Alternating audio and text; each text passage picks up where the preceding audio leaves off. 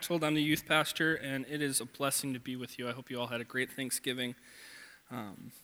So I want to share a story with you. So when I was growing up, our house had this creek or crick, however you want to pronounce it. But we had this crick that ran along the side of our house, and it was down a very short but pretty steep hill. And so during the winter months, the snowplow would come and it would push all the snow down the driveway and right up to the edge of that hill. So when we have a good snowfall like we had this last week, that hill would practically double in size. So it was this really nice, steep hill. And so when I was in middle school, me and my brother had this genius idea, as most middle schoolers have, right? You can probably tell where this is going already. We decided to ride our bikes down the driveway as fast as we could, up this pretty sweet ramp that we had built on the snow, and then while we were in midair, let go of our bikes and try to catch onto the side of the hill before we fell into the year-round open, ice-cold water down below. Just a brilliant idea, isn't it, right? And, well, then there was that moment that my brother didn't catch himself, and he actually fell into the water. We were talking about this over Thanksgiving. I brought this story up, and my mom says, yeah, I remember looking out the window, and I saw your brother go up and over the hill and disappear. And so, but what was funny is my brother, now all soaking wet in all of his winter gear, and me being the good older brother trying not to laugh, right? Now it was time to tell Mom what had happened. And to which, after hearing our story, my mother would say those famous motherly words, "This has got to be the stupidest thing you guys could ever do." Boy, did we prove her wrong in the years to come. But I can't help but remember this story of my childhood when we visit the text for this morning. And so to kind of recap where we've been, we're on this journey through Scripture, these ancient stories of people's experience with God that have been told for thousands of years. And as we work through these stories, some of these may be new for you, and others you have heard hundreds and hundreds of times. But each time we have this opportunity for God to reveal something new about who He is and what He wants us to know about life. And while each story speaks a truth for us to take to heart, there's also this overarching connection to the promise of Jesus. And this all started when God created. And what God created was good. There was energy and excitement about doing life with God. But then that all changed when man started making mistakes, and the disease of sin and guilt entered our world. As we continue in this journey, we see God's redemptive work come in as through the descendants of Abraham, that there would be one by God's grace who would change the world. And through Abraham's son Isaac, then Jacob, and up through Joseph, we would begin to see this Hebrew nation begin to form and settle in Egypt. And after a long period of time, we would see this large number of Hebrews leave their slavery-filled life in Egypt behind and follow Moses into the desert. And this is where they would begin to figure out how to trust the Lord. And this would be a lesson that they would learn over and over from generation to generation. It's even a lesson we continue to learn today. So the Hebrews had plenty of people, they had their freedom from Egypt, they had God's law, and now under new leadership of Joshua, the people of Israel had just crossed the Jordan River and were ready to begin taking over the land that God had been promising them since Abraham. And so this is where we begin, just outside of Israel's first obstacle, the walls of Jericho. So join with me as we open up to Joshua chapter 6. We're just going to kind of read through different sections of this just to get the big picture of this story here. So Joshua chapter 6, starting at verse 1. Now the gates of Jericho were tightly shut because the people were afraid of the Israelites. No one was allowed to go out or in. But the Lord said to Joshua, "I have given you Jericho, its king, and all of its strong warriors. You and your fighting men should march around the town once a day for 6 days. 7 priests will walk ahead of the ark, each carrying a ram's horn. And on the 7th day, you are to march around the town 7 times, with the priest blowing the horns. When you hear the priest give one long blast of the ram's horns, have all the people shout as loud as they can. Then the walls of the town will collapse and the people will charge straight into town. Okay, I want to pause here because every time I hear this story, I can't help but imagine those motherly words. This has got to be the stupidest idea that they could ever do. I mean, I could just see Joshua standing there having heard what God had told him as their plan, and he's probably like, yeah, you expect me to explain that to Israel as our plan to conquer Jericho, right? I mean, because there's absolutely no military strategy here. Okay, with the blowing of trumpets, the importance of the priests in the ark, and throwing this processional of all the people, they're having a parade. They're celebrating. There's got to be something better and more logical for them to do to conquer this city, right? But here's what happened. Joshua obeyed. He did exactly what the Lord had promised him, and better yet, so did the people of Israel. They trusted in the Lord's promise, as verse 2 says, that Jericho, its king, and all of its warriors were already in the hands of Joshua. This parade was essentially a celebration that God was already giving them the victory, and the miracle of it all would be that the walls of Jericho would collapse without any effort of the people. So they did this for 6 days straight, marching around the city in celebration of this victory that was to come. And so now look at verse 15. On the 7th day, the Israelites got up at dawn and marched around the town as they had done before. But this time they went around the town 7 times. The 7th time around, as the priests sounded a long blast of their horns, Joshua commanded the people, "Shout, for the Lord has given you this town." Now you probably picked up on this, and you're probably wondering, what's up with the significance of this number 7?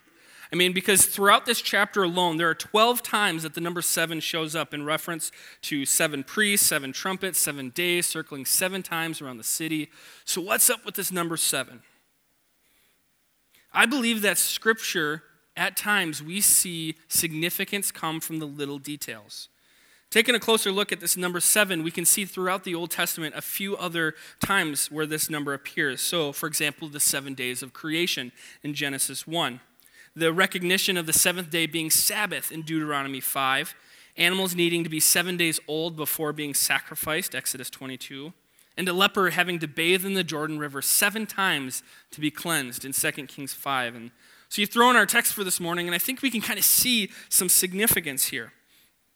Some commentators note, could God be communicating the idea of divine completeness and fulfillment through the use of this number? Divine completeness and fulfillment.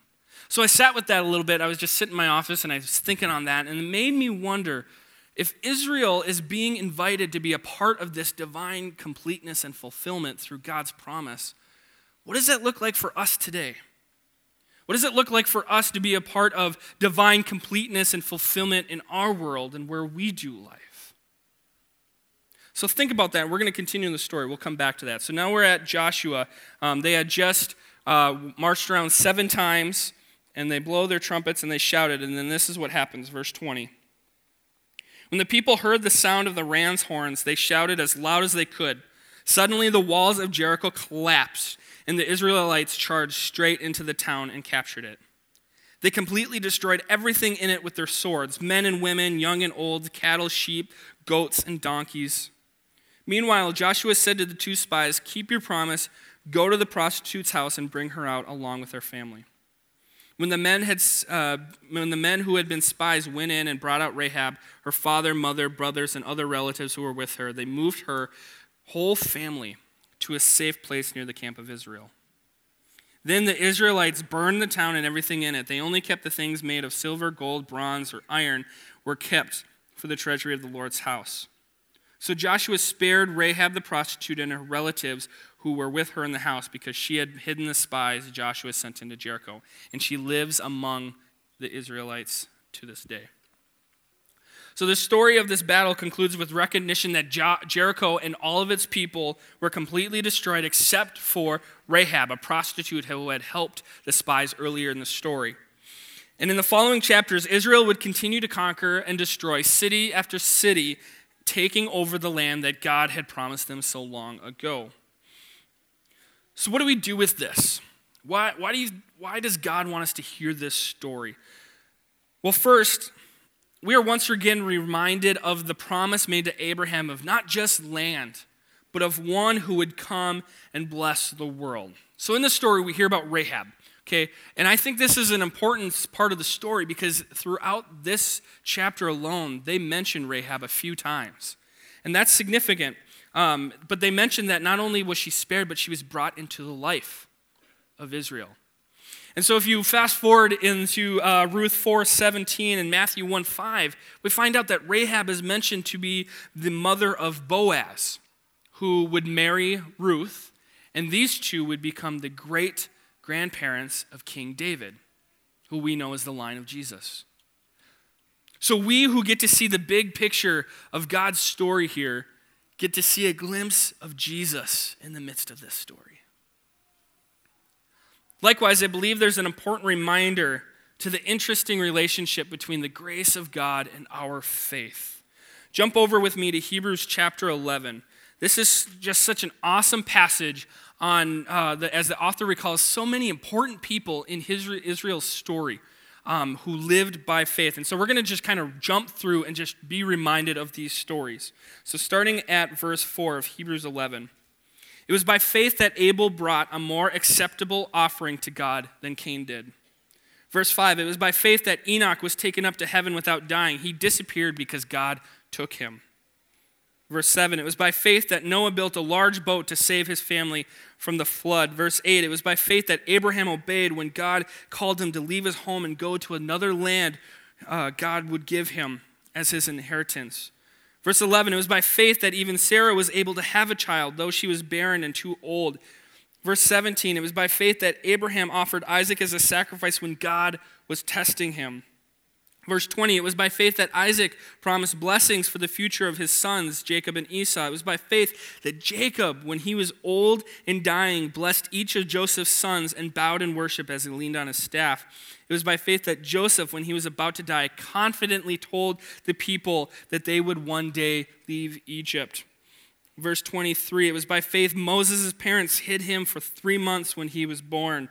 24, it was by faith that Moses, when he grew up, refused to be called the Pharaoh's daughter, or be called the son of the Pharaoh's daughter, and chose a life of oppression for God's people. Verse 29, it was by faith that the people of Israel went right through the Red Sea as though they were on dry ground. And verse 30, it was by faith that the people of Israel marched around the walls of Jericho for 7 days, and the walls came crashing down. So not only is this chapter a good summary of some of the significant names in the Old Testament, but we can also see that living by faith is an important characteristic of the story. And this story would be one of those moments where their faith mattered, because it was by their faith in God's plan that those walls would come crashing down. They had absolutely no control other than to trust God in this moment. And by trusting God, that led to them obeying God. They were tasked with something that seemed crazy and unlogical and probably even embarrassing to bring complete fulfillment and completeness to God's plan. So going back to our earlier question, where do we get to be a part of God's work? Perhaps there are maybe some walls in your life you need to start walking around. Maybe you're at a place where you need to just trust God in this moment and move forward in obedience. Or perhaps God is tugging your heart to walk around the walls of some other people with them and bring fulfillment and purpose to their world. I mean, some examples that shot out to me was maybe your neighbors are obviously going through a hard time and they just need somebody to bring them hope in this time. Or maybe there's this kid sitting by themselves at lunch and they just need somebody to show up, sit next to them, and show them that they're loved. Maybe you're feeling called to start giving faithfully, or sponsoring a child through Covenant Kids Congo, or to start training for Team World Vision next year, or the many, many other areas to serve in our church, city, and world. Maybe God is tugging on your heart to live faithfully. Where is God calling you? So starting next week, we're going to be taking a break from the Wayfinding series to focus our attention on Advent. And what a great time of the year to where you can go and do something completely crazy and unlogical and embarrassing to bring completeness and fulfillment to somebody's world. I mean, that's the story of why Jesus was born. Isn't that beautiful? So as we enter into this Advent season, let this be a great opportunity to intentionally step out and live by faith so that God can reveal himself to the world through us. Amen? Let me pray. Father God, we thank you for this opportunity to come before you, Lord, and to hear this ridiculously amazing story of something that the people had to completely rely on you, and they had no control over the situation. And Father, some of us may be here in this moment who are feeling that exact same place, that they have no control over anything, but Lord, they need to trust in you in this moment. And so Father God, I pray that these words would be brought into our heart, that we can continue to trust and live by faith and have hope and assurance in you. So Lord, we love you in your name. Amen.